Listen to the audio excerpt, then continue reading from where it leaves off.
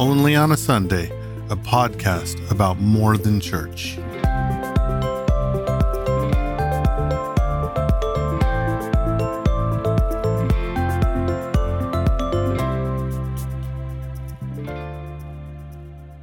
Welcome to the Only on a Sunday podcast. My name is Daniel Lowry, and I'm joined by my wife, Kristen. Hello. This season, we are focusing on reimagining prayer. What does prayer look like in terms of Jesus' invitation to abide in him and his directive to live out our spiritual authority in bringing about the Great Commission? For this episode, we have the privilege of Dr. Jude Tersma Watson joining us. Jude Tersma Watson and her husband John lived for 30 years in an immigrant neighborhood in central Los Angeles with Interchange Novo, a Christian order among the poor, before relocating to Pomona. The Interchange team in LA seeks to see God transform and raise up new leaders for an urban generation. Jude's current role is in staff formation and care with Interchange globally. She's also an associate professor of urban mission at Fuller Seminary with special interest in the integration of spirituality in urban contexts. You can find her videos on Fuller Studio. Welcome, Jude. Thank you for being with us today. Thank you. It's good to be here. Yes. So we typically start off this season with some funny stories about prayer. You had something funny that happened 30 seconds before you logged in. So I want to give you the floor, Jude. Let us tell our listeners what happened. Well, I got the questions and the idea of a funny story. And so all week I've been trying to think of a funny prayer story. And I couldn't really think of one. And that was sad to me because I actually think God has a sense of humor. I think prayer should be joyful and playful and have fun, but I couldn't think of one. I did think, however, if I think more about joy than funny, I have an 8-year-old grandson tied to our ministry in LA, and he's a joy, he's a delight. And if I think about walking with him prayerfully in the park, he's always doing funny things. I think kids bring so much laughter and joy. And it seems to me that that's part of that becoming like a child. When we hang out with the kids, we remember what it is to be childlike in our faith. So that's one thing I would say. But then what happened is just a few minutes before I was going to sign in, I was multitasking, which I actually try not to do because I'm all about attentiveness. So I totally lost my attentiveness, and I was trying to get coffee ready to go to the park, and I was doing too many things, and we had some homemade salsa someone's aunt made for us, and it flew somehow all over me in the kitchen. Oh no. And one has a couple of responses, and laughter is one of them. And let me practice the presence of God while I clean up the salsa. And I'll do a load of laundry and throw my clothes in the laundry. And what does it mean for God to be with me in this immediate moment?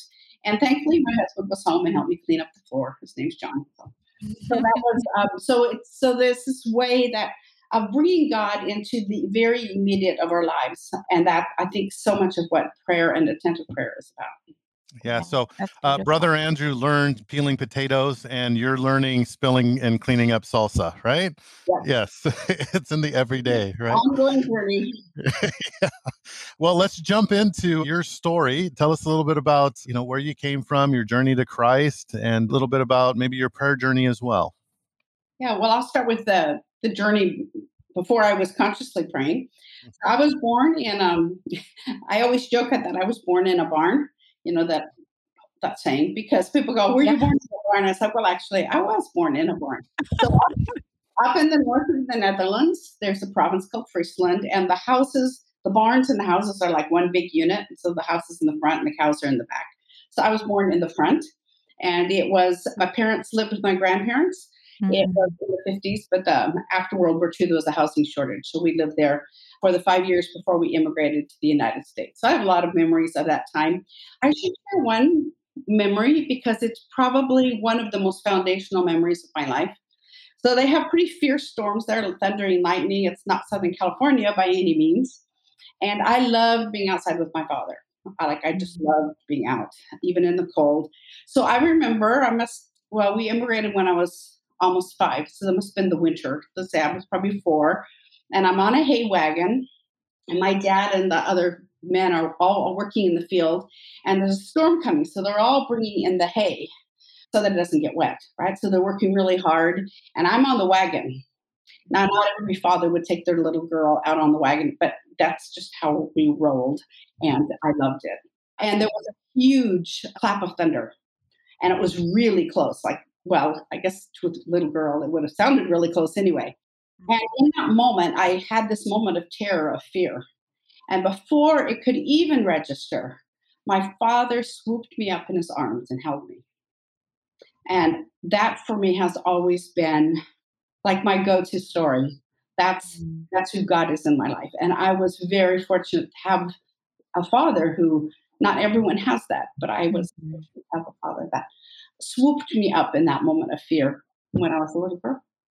Yeah, Mm. that's beautiful. That is beautiful. Mhm. So we immigrated, and immigration's very hard. We left behind my grandparents who lived with my other grandparents. You know, we didn't speak the language. You start over. Mhm. There's many things that are a struggle, even though we probably had more advantages because we were legal immigrants. So we have more privilege and advantages than some people would. I went to three first grades, and then to a second grade, and then a couple fourth grades. So we moved a lot until we finally settled on a dairy farm in the San Joaquin Valley. Mm. And the next big moment that I would want to share is that I would grow up in the Christian Reformed Church, and it was a very solid foundation kind of upbringing. But I don't remember very much about how I related to God, actually, Mm. except for later on I remember that story. But when I was the summer after my freshman year, I was pretty depressed. I was really struggling with my identity, and I didn't feel like an American. I had this cultural identity issues, and being 13 and 14 is being 13 and 14 anyway, right? It's the same in every part of the country, Right. right? Yeah, and then you have the added thing. Mm. So I went to this camp in a place called Mount Hermon, and we did a lot of what's called family altar, so a lot of family devotions as part of the Christian Reformed Church. But I've never really read the Bible for myself. I don't know if I owned a Bible. Maybe I did, but it was always a family thing. And at this camp, they gave me what was then a new version of the Bible. I'm 67, so this like when they were Good News for Modern Man, I think it was called. And they told me to go read it. It was one of the Gospels. I don't know which one. And so I went under the redwoods, and Mount Hermon is up in the redwoods. And I sat under this redwood tree, and I opened up the scripture for the first time, and I started to read it. And God came to me. I was Reformed, not Pentecostal, so I didn't know that God could like come to me in that tangible Yeah. way. Nobody really prepared me for that. But I had a very, very strong sense of God encompassing me, and that He was 100% love, and that He loved me and cared for me. And that was how I came to my own really personal sense of faith. Yeah, That's that's amazing. beautiful. So So it then I guess the next thing I would share about the church, and then I'm in high school, I'm involved in lots of things. Then I go into college, went to local college, went to Westmont, became a teacher, taught for 3 years in migrant farm worker kids, and then in a place called Farmersville. But then I ended up, the next big part of my journey probably is that I went to Amsterdam. I Mm. the film Roots had come out, and I was really struggling with my roots, and everybody was thinking about Roots in those days. Remember that's when like the whole country was watching the same shows. So like mhm, Mm. watching Roots and talking about it. And so after 3 years of teaching, I decided to go back to the Netherlands. I first traveled with a friend, and then I said I want to stay there because both my grandparents, my mom's family stayed there, and my dad's dad was there. So I went, and I was going to try to look for work and see what happened. I was just kind of searching. So I still believed in God, but I'd lost that kind of edge to my faith and so on. So Amsterdam had these Christian youth hostels called the Shelter, and I ended up interviewing and getting a job at a youth hostel in Amsterdam. And Amsterdam was fascinating to me because I think growing up in this country, so much of faith seemed very gray, like Christianese. Like people did it, especially that, and that's before the years of the nuns, but NONES, right? I mean, people kind of went to church and did their thing, and it left me wanting. And so what I saw in Amsterdam, and I didn't know I was longing for this till I saw it. I saw people like living like, following Jesus like the real deal, Yeah. like all out. They were all in. I mean, people were just like all in for Jesus. And that was Mm. like what I'd been looking for, the living like the Sermon on the Mount. And I ended up spending a year at the youth hostel and then moving to a place called the Ark. And there were 40 of us in 2 houseboats behind the central station, living in community. And we talked a lot about as iron sharpens irons. That was the discipleship. I had 2 roommates, and there were rooms of 5. Like we were all there together, and that's where I was really discipled in much deeper ways in terms of my faith. And it was the Ark was part of YWAM, Youth with the Mission. They've Yeah. been very active in Amsterdam, and I look back on that now, and I would say that's when God really called me to give my entire life in service to Him, whatever, the second calling, some people would call it, or where I really started to think about my vocation.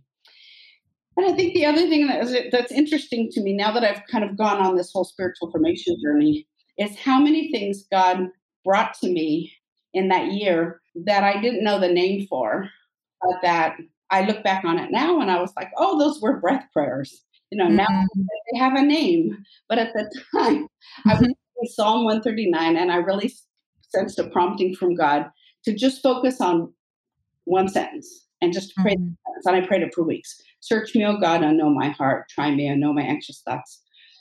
And that verse, and I just repeated and repeated until it like sunk deep into my heart. And I would take part of Psalm 84. I'd take a piece of scripture and I would just marinate in it until it like really just became a part of me. And now I realize that those are spiritual practices.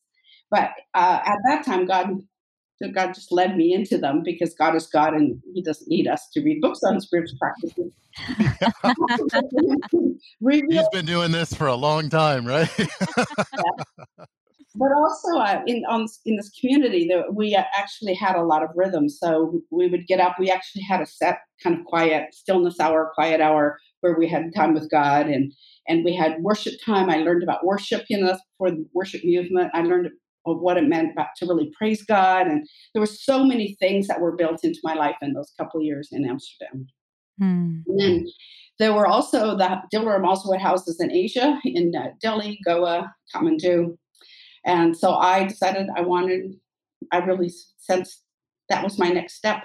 So I was supposed to originally go to Goa, but they needed people in Kathmandu. So I spent 2.5 years in Kathmandu, Nepal after that. And that, of course, was very formative in terms of my understanding of wealth and poverty and what does Jesus say about the poor and Mm. this and all those kinds of things were already a part of me, but living in such a different culture, I just raised a lot of questions. I have a ton of stories from there if we have time for them later on. So, Yeah. well, Yeah. Love to hear him. I'll share one. All right. One that has really stuck with me. Mm. I was going to leave and I wanted gifts. And they had these great little oil lamps. I don't have one here. Everything's in my office. They're brass, handmade little brass oil lamps. And, to me, they were like great little souvenirs, right? And I thought Mm. they were like the 10 rupees, so like $1. And they were handmade and they were like super cool, right? And as I was getting ready to buy a few of them, this family comes in. I can tell they're from the mountains. It's all rugged in Nepal, right? So this whole family comes down and they look at it and they put it down and I hear them talk and they look at it and they put it back down. And suddenly I realize they need this lamp, just one, but they don't really know if they have enough money for it. And Mm. here I am taking 3 or 4 home as souvenirs back home to the United States. And I was like, wow, it just the disparity of life on this earth. Mm. And now we would call it my privilege, became really obvious to me in that moment. And Mm. it's a story that really formed me. Well, Yeah. that's very interesting that you bring up that story because at some point you find yourself in Los Angeles Mhm. and a part of Interchange. I don't, from our conversations past, I don't know that it was called Interchange when you started, Mhm. but at some point that Yeah. became the name of it. So can you share a little bit about that 30 years in downtown LA? Well, after Nepal, so I spent 5 years overseas and I came home trying to decide what to do with my life. I'm like 30, 31, somewhere in there at this point. And I'd had all this life overseas, and I loved the cross-cultural living, I realized, and that whole world. And people came home. I came home, and people said, "Oh, you're a missionary," and I was like, "I don't think so. I had never thought of it. I just stumbled in.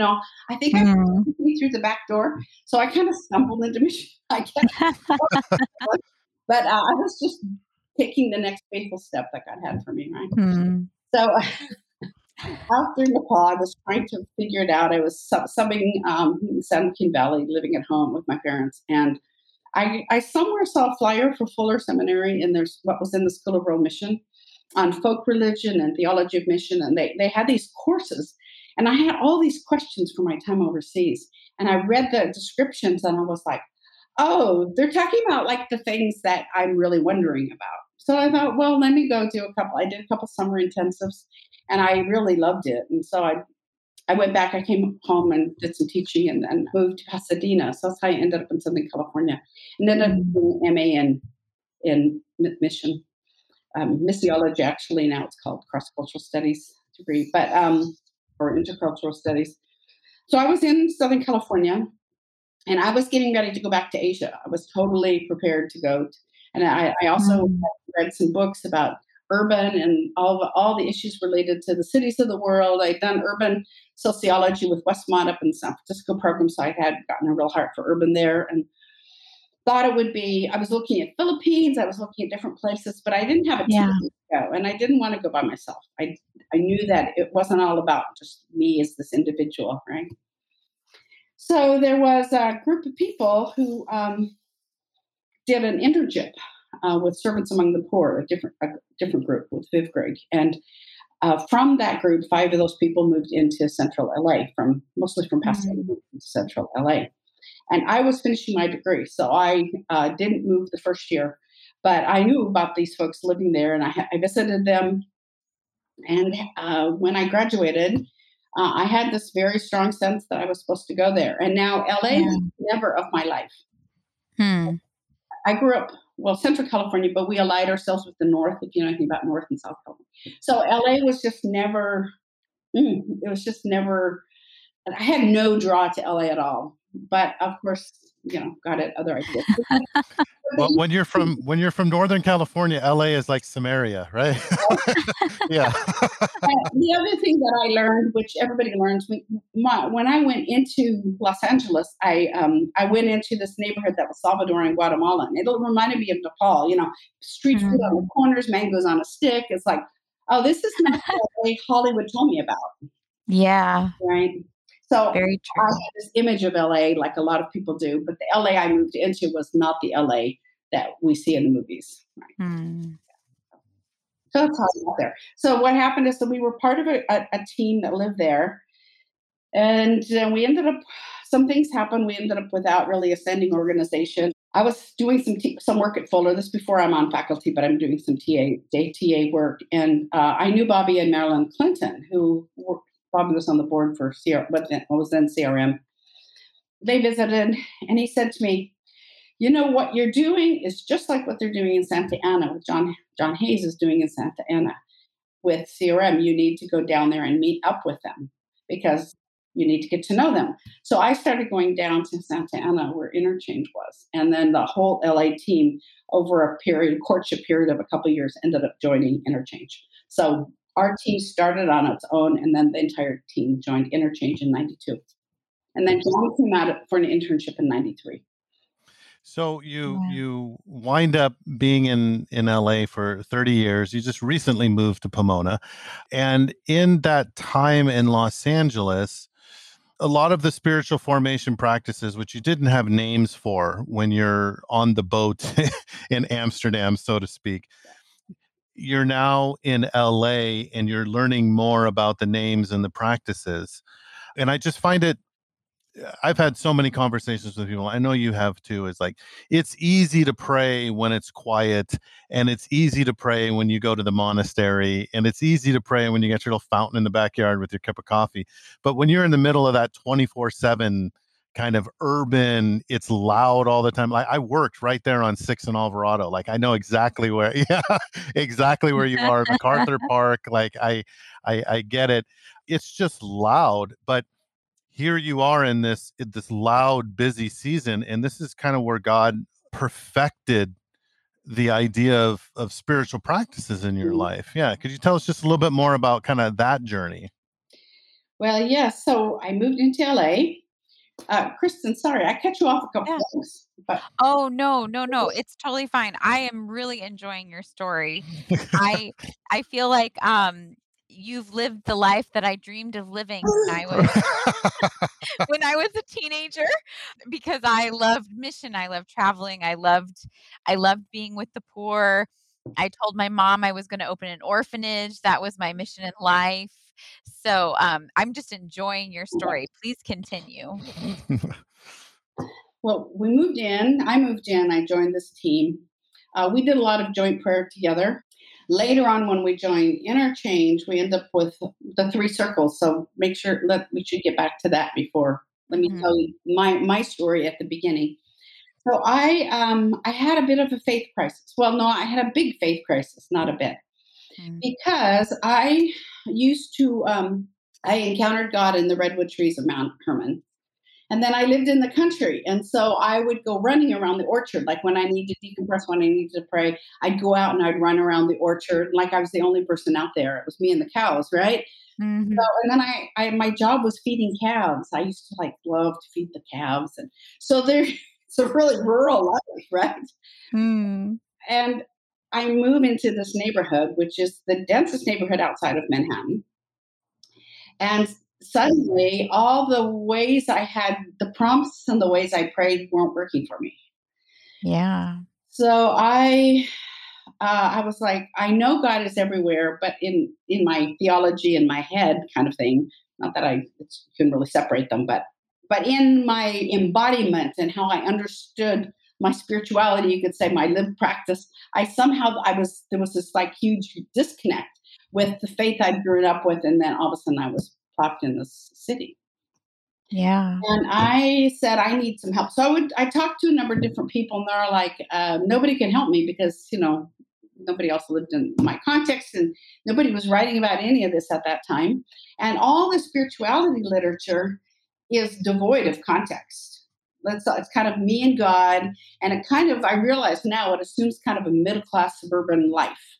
It doesn't say that because when you're from kind of a certain kind of culture, it's the air you breathe, but it was very much influenced by a particular context and it was not urban. And so I read all these great books, and it's like, okay, so, well, what does that mean here, right now, for me, not just for me, but for my neighbors? What is all this, if we're going to have these, be able to retreat and have Sabbath and solar, all those things, what does it mean in this kind of context? So one day I was at Mount St. Mary's, and it's not far from where we were, and I saw this sign, spirituality center. And I realized now they had spiritual direction classes, but I just felt led to go in there. I just walked in because I was a beautiful green spot, beautiful building. I walked in and Sister Thomas said, may I help you?" And I said, I think I'm looking for something. And so she started talking to me. She goes, "I think you want a spiritual director." And I had never heard that term at that time. It's a fairly new term in our circle. I mean, and the Catholics have used it, right? And I was like, yes, that is what I want. And so she gave me the names of three different people. And the first one was across the street over there. She was an older nun. She was actually terminally ill. And she wasn't actually taking new people, but Sister Thomas felt it was a good fit for me. And I went to meet with her, and we just like connected. I had this, I'd been in YWAM, so I'd learned a lot about what I would call charismatic spirituality. Yeah. I knew less about the contemplative. So actually, Sister Thomas said to me, she goes, "Do you want charismatic or contemplative direction?" I said, "Well, I'm going to a vineyard and I've been with YWAM. So give me contemplative because I want Yeah. all that." What I realized now was all Richard Foster streams in Manavari. I wanted to understand them all. Mm. So Sister Anne was a deep, deep woman of prayer. And, I remember she says, "Let's pray." And she closed her eyes. The presence of God in that room was so strong, stronger than I'd ever felt sensed in any like kind of charismatic, openly louder expression of faith. So I really learned some things there about how God can be present in many different traditions for people in many different kind of ways. So I was in spiritual direction with Sister Ann, and she's the one that taught me about attentiveness. And so she taught me the examine. She didn't call it that. She was at the end of the day. I want you to look back on your day, and I want you to say, where has God been present in my day? Where have I found joy in this day? Where have I not sensed God's presence? So she just gave me questions to ask at the end of the day. And I started to pay attention and realized that God had been really present. I just wasn't used to the ways God was present. And so I didn't see them. So she opened my eyes to really be much more attentive and to see how God was present. She taught me lots of practices like the Jesus prayer, like when I'm out and about saying, Lord Jesus Christ, Son of God, have mercy. And that became like a way of prayer walking. So when I would see people people struggling, I would just say a prayer, Lord Jesus Christ, Son of God, have mercy on. Sometimes on me, but also have mercy on them. So finding ways to pray so that when I was out and about, prayer would just become part of my rhythms. Also, I was single. Those times, it was a pretty dangerous neighborhood at that time, and no parking. So sometimes I had to park. And I also just learned to, that's a whole different kind of expression of faith. When I had to walk to my room, to my small little apartment, single it was called, I would always just sing worship songs walking down the street. I would just like to declare God's presence over me and walk. And I remember one time, I was walking in the middle of the street because it's safer than walking by the bushes, right? In this little quiet street. And this person struggling with homelessness says, "What are you doing?" I said, "I'm singing. Um, I'm singing worship songs." He goes, "You are a wise woman." And then he started singing with the whole way of connecting. And so people, you can do anything in the city because everybody is a little like doing their own, like everybody's, peculiarness is fine. So Yeah. I would have these great conversations with people because they're like, "Are you talking to yourself?" I said, "No, I'm singing to God." So I learned to, in many different ways, bring my life with God into my everyday life. So, Mm. and there was just many. I mean, that was a way I've learned to live over the next years.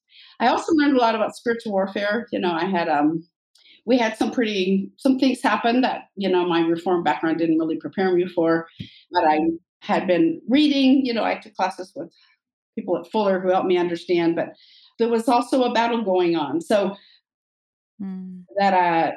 we have to contend for spiritual realities. And so for me, when I think about prayer, there's just many different elements. I really appreciate Richard Foster's books on the streams of living water because the holiness is an important stream, and there's the charismatic, and there's the social justice, and the evangelical, and the contemplative, and whatever. Anyway, he has these streams, right? And I think I've learned to swim in by now the streams. And he talks about the streams becoming a river. It's not. I don't think that just one shape of spirituality would have sustained me. Have learned to drink from many different streams over the years, and I think there's a way that really strengthens us. Yeah, absolutely. Yeah, I watched one of your videos on Fuller Studio, which, if you're listening, go to Fuller Studio, type in Jude's name, and she's got a couple of videos that are worth their weight in gold. But you talked a little bit about stillness and how really it's. Let me see if I can recall how you put it. How that's your posture. That's kind of like the way in which you're doing life. And I got to assume, living in an urban context, stillness is. It's an art, Mhm. a skill. Yeah. How do I mean, and you kind of brought together stillness and attentiveness, solitude, like how those work together. Could you share a little bit about that? Well, in the spirituality literature, there's a lot about silence and solitude. Well, neither of those are possible where I lived. They're just, there is no silence. And I think we need a spirituality of noise, by the way. Who said it's all about silence? Most of Jesus' life was walking the dirty, dusty streets of Jerusalem. And then we talk about the few times he went away to pray, and that's beautiful. And I'm all about getting away to pray. But what about in the midst of life, right? So we have to have this attentiveness in the noise. But the reason Yeah. the word stillness for me is because stillness is a biblical word. It says, "Be still and know that I am God." Be still before the Lord and wait patiently for him. So that stillness is a calling, right? We're called to be still. There's no promise that we're in a quiet place when that happens. So the problem with the word solitude and silence, we can get away to that. And I think that's really important to do. But if that's our only paradigm, then we're going to be on the pendulum. So we're going to go away for solitude and silence, and then we're going to come back and feel overwhelmed again. And then we'll go away for our solitude and silence. So it's like I did that for a while. It's like this isn't working. So how do I integrate that? It's sort of like the integration of Mary and Martha, right? So I started to realize that the biblical word was stillness. And also Desmond Tutu has a wonderful book called That God Has a Dream. And there's a chapter on stillness. And he calls his practices, he refers to it as stillness, which of course, and because it's a biblical word, it also translates more cross-culturally, right? It doesn't come out of one particular tradition.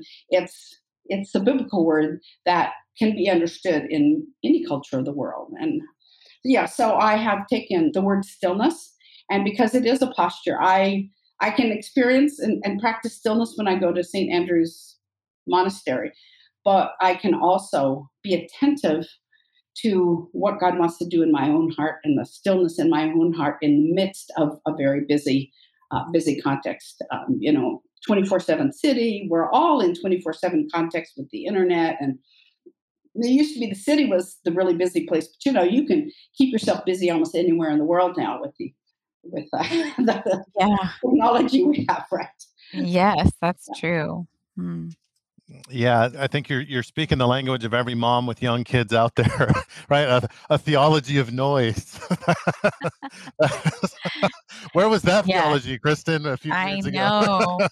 Well, I think Yeah. it's a really interesting point because I've felt that myself in my own journey. We had 4 kids in 4 years. And so, yeah. So Yes. stillness and silence was just not in the cards. Like it was just not going to happen for me. And I actually struggled with guilt over not getting my quote quiet time with the Lord, and somehow I'm failing. And so I'm very thankful, gradually worked itself out. But just that how you talk about, I love how you talked about integrating that prayer throughout your day, because you're right, there's many, many times where stillness is just not possible, or silence, it's not going to happen, and the Lord is still in that. Yeah. And what does it mean for a soul to be at rest, even in the midst of all of that, right? So, one of the things that's been helpful for me is I've thought a lot about Sabbath and what it means to keep Sabbath and all the complications of that. And lots of people write about that. But there's two words in the scriptures. One is the manuha, the Sabbath rest, which is a very important part of a rhythm. But there's also something called soul rest. So, come to me and I will give you rest, right? So, that's not Sabbath rest. That's about coming to Jesus. That's a way of encountering. It's that intimacy, encountering Jesus, and the kind of rest we receive in that. So I think it's important to realize that there's more than one kind of rest. Sabbath rest is one of them, and that's what's called soul rest. Is this other rest that comes from we've experienced that when Jesus meets us in the midst of the hardest thing in our life, right? Yeah.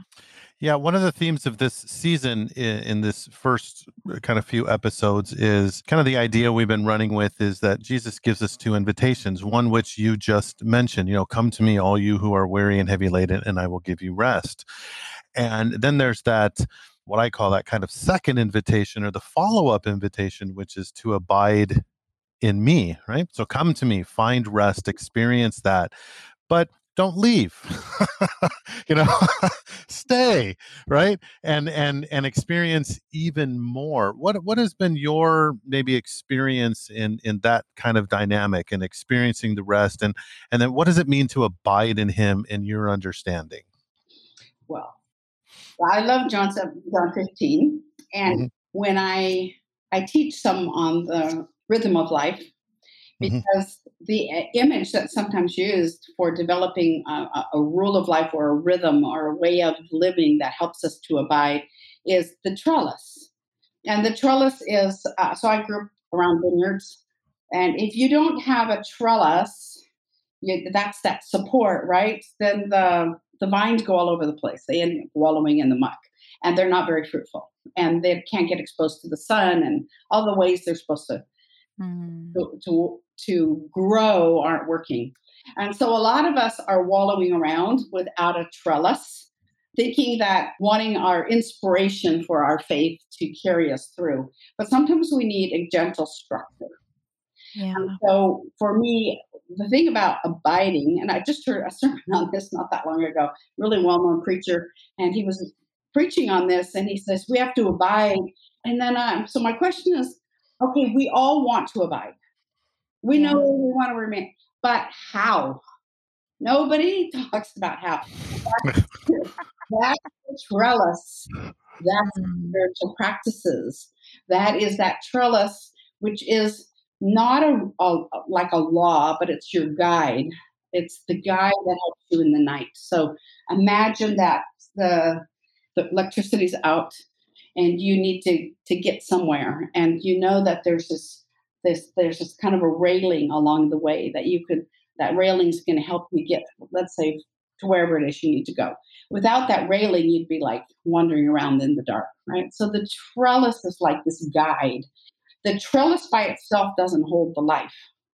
The Mm. trellis is like a gentle structure. And so that trellis is, you say to yourself, what are the things, what are the ways I want to grow in my life? What are some practices that can help me get there? So for me, I've been doing this evening reflection called the Examine since for decades. Now it's something John and I do together. So that's one of my practices. I have morning stillness every morning. Then John and I have a prayer book we read together. There's these anchors, these things that are part of my trellis, my rule of life that anchor me, Yeah. even when things get dark, even when you're walking in the dark. Mm. Yeah, that's Tied yeah. to John 15 is because we need that trellis in order to abide. So the question with the abiding is, yeah, I want to abide, but how does that happen? And it's by building these things into our lives. Yeah. Mm. I like that because especially, well, of my personal, like my own personality is I'm a little bit more, I do it because I feel like it, or, I'll bake something because I'm inspired. and, and yet if we live our spiritual life that way, just like you said, we'll wind up kind of in the muck because you don't always feel inspired. There are days where you're going to need something to lean on. And if you have it built into your life as this is my routine, this is my, like we would say, rhythm, but this is just what I do no matter if I feel like it or not. This is what I do because it helps me stand. When I said that John and I use a prayer book, and it's this book that comes out. It uses the lectionary, so it tells you what to read. The readings for that day, and they always have every day the life of a saint, someone who is this amazing person that you've never heard of. But I never used to use that until my brother died. My Oh, brother had pancreatic cancer, and it was a really hard season of my life, and I couldn't pray. I didn't want to pray. I couldn't pray. I didn't feel inspired to pray. And I thought it would go away in a few weeks, and it didn't. It just went on. And then I went up to the Abbey, and I prayed with the monks. They have their rhythms of prayer. And I mhm. just sat there. I just went to all of the Vespers and all the things that, the morning lauds, all the different prayer times. And all of a sudden, I realized, and Desmond Tutu talks about this in his book too. Sometimes you throw your life on the prayers of the saints. So sometimes it's this. We're so individualistic in our American evangelical Christianity that we think we have to make it happen. And the fact is, people all over the world are praying these prayers, and they've prayed them for centuries. And so I would join in the prayers of the monks, and all of a sudden something just changed in my heart. And the next day, I hadn't had a sense of hearing from God, but I was spent a couple days just praying with the monks. And the next morning, I got for an early morning walk, and all of a sudden, it was like God was everywhere again. But I couldn't get there on my own. I had to throw myself on the prayers of the monks. And so that's when Yeah. I was like, okay, I need to find a prayer book that even when I don't feel like praying, I sit down in the morning and it's like, okay, there's an opening, there's a psalm, there's a New Testament reading, there's a story of a saint, there's this petition prayers, and it doesn't depend on how I feel that morning. And so that has been very helpful. And I don't always need the prayer book anymore, but now it's now part of my rhythm. And during COVID, it was really helpful because like lots of things fell apart. Yeah. Really glad I have a prayer book. It's like, okay, I'm now going to teach online instead of in person. What does this mean? What does this mean? It's like, okay, I got my prayer book. I can do that. I can get up in the morning. I can open my prayer book and I can read my prayer book. Yeah. Yeah, no, that's fabulous. That's one of the things I've enjoyed when we had a chance to work together in one of the IS classes there at Fuller. Just your teaching on the rule of life and how helpful it is, and then I had the opportunity to help students kind of walk through developing their rule of life. And I've done countless Fuller classes, and we always get to the rule of life exercise, and I always see their eyes just kind of spinning in their head. Right? I don't know if you've had this experience in grading them, but I listen to their rule of life and I'm like, no one person could do this in one day. So you're going to Sabbath rest, read all of the Gospels, you're going to do your prayer, but like, it's just not possible. And so sometimes it's that other extreme in the rule of life that there are so many things that I want to do that it's overwhelming. So how do you walk people through that? Well, I've written a 3-page article that's actually used in the class, and I keep it really, really, really simple. And I just say, just do a few things. So I encourage people to keep it simple. You can always expand it, but it's just, I think it's called something about learning the unforced rhythms of grace, and so I just kind of walk people through that and say, what do you want to grow? And I think there's 2 parts to the rule of life. One is, what are the ways I've always connected with God? Like, what are the ways? So let's say it's, for some people, it's worship, it's music, right? It's like, well, include that in your rule of life, because you don't want to completely do all new things, because then you're going to miss the connection, right? So find a couple of things like that these are all been part of who you are and the way you relate to God. But then, how do you want to grow? Stretch yourself a little bit. What are maybe you've never done morning stillness. Maybe you've never sat still for 10 minutes every morning. And maybe you think that would be like, you feel sense God calling you to that. So then adding a 1 or 2 things that stretch you, that move you in a new direction, as well as the things that have always been a part of who you are. Because that way we keep growing into new ways of meeting God. Yeah. That's good. That's good. I like that. Yeah. Don't throw everything out. Now, I wanted to ask you, your journey is been, correct me if I'm wrong, right? I'm happy to be wrong on this, but you've kind of spent much of your Christian life, your ministry life, outside of what we would consider a local church context. Is that safe to say? Yeah, I Yeah. was involved in a local church, but my main missional expression was not the local church. It was a particular neighborhood, which is, tens of thousands of people. But yeah. Yeah. So as you look into that local church context and what you've learned in terms of spiritual formation and prayer, where do you see that maybe the local church could grow in its understanding of formation, of living in stillness and attentiveness? This isn't the point where we're throwing the local church under the bus, right? It's just, I have an outsider's view and maybe I have a few things to offer, that kind of thing. I do think more churches are doing some of this, over the last 20 years compared to, let's say, when I first moved into LA. This kind of stuff wasn't being talked about. Formational stuff wasn't being talked about much at all. And it's now being talked about much more, depending on the church that you're involved in. So I see, as life has become busier and we're farther and farther removed from any kind of natural rhythms like I had growing up on a farm, there is more of a hunger.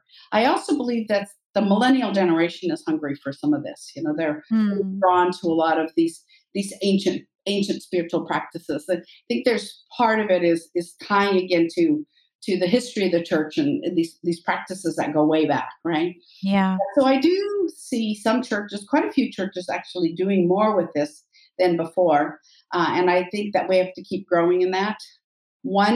I think one of the things is the spiritual formation piece of how does God want to be formed in us, helping our people not just think rightly, but also I think of life as orthodoxy, orthopraxis, and orthopathos. So thinking rightly, having our heart turned towards God, and then living rightly. So how do we engage people's hearts?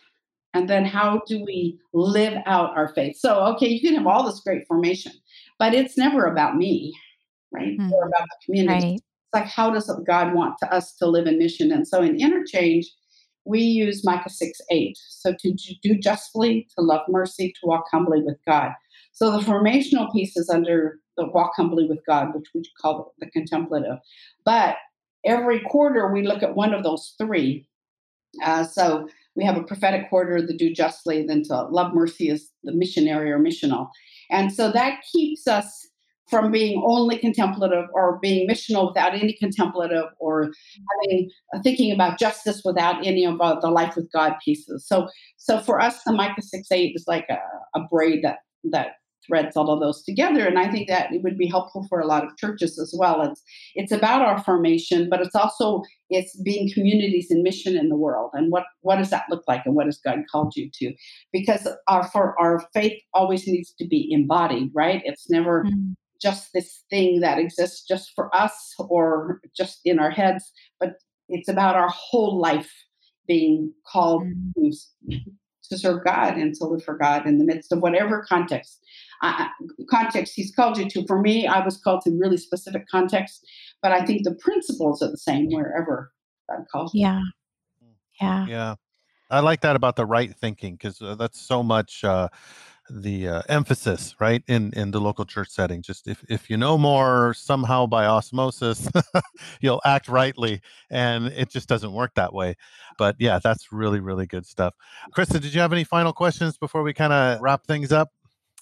No, I mean, I think you covered it. I mean, I wish we could have a whole nother hour to Yeah. unpack this, but I love how you expressed the Micah 6:8 as the common thread that's woven into life, because I think I do see that in the local church where a lot of the focus can be on, I'm going to just go to another Bible study. I'm going to learn a little more. And somehow that is equated with holiness, or that's equated with living rightly. And yet the Lord has more. He has more for us. Mm. And it's those three strands that are all woven together. So I loved that image. Yeah, that's beautiful. That and the image of the trellis is just, I mean, that's the takeaways. So as we go out, let me just ask, if someone's listening to this and they are inspired by you, any insights, good books, websites, how might they contact you, places for spiritual direction, just anything you might have to share with people in terms of next steps? Well, one of the place I am in my journey now and have been for the last few years is how to. There's such a richness in the cultures of the world and the ethnicities of the world and the peoples of the world, and so many of us have been drinking from a stream that looks a lot like us. And so I have been really trying to read African Americans on spiritual formation and on racial reconciliation and justice and living missionally, or Asian American voices, or African voices, or voices from someplace besides people who look like me. So that's been part Mhm. of my journey. So the latest book, I just finished a book club on this. And so I will just, to keep it simple, I will recommend The Deeply Formed Life: Five Transformative Values to Root Us in the Ways of Jesus. So, Rich, the pastor, is from Queens, New York. He's Puerto Rican. He's a millennial and he's an urbanite. Mhm. So he doesn't come from the usual stream that, let's say, where I grew up. And his book is so integrative. He talks about the contemplative, about Sabbath, about race. He talks about sexuality, and he talks about missional presence. And he weaves them all together in a way that you almost never find. And so since I just finished this book and really valued it, I'll recommend that one. There's so many books out there. That's Yeah. true.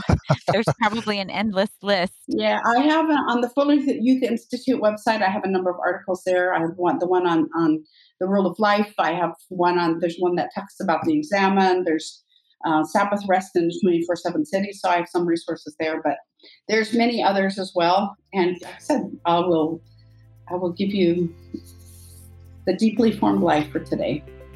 Fun, Wonderful. fun. Well, Jude, thank you so much. Yes, Again, we're thank just you. just so blessed to have you. So happy we were able to pull this off, and thank you for taking the time. And thanks for joining us for this episode of Only on a Sunday. Next time, Kristen and I will discuss gospel movements and the role of activating prayer. If you haven't already, please subscribe to our podcast and feel free to check out what we're doing at the LowriesOnMission.org or on Facebook at the Lowries on Mission. Thanks again for joining us, and we will see you next time. Bye-bye.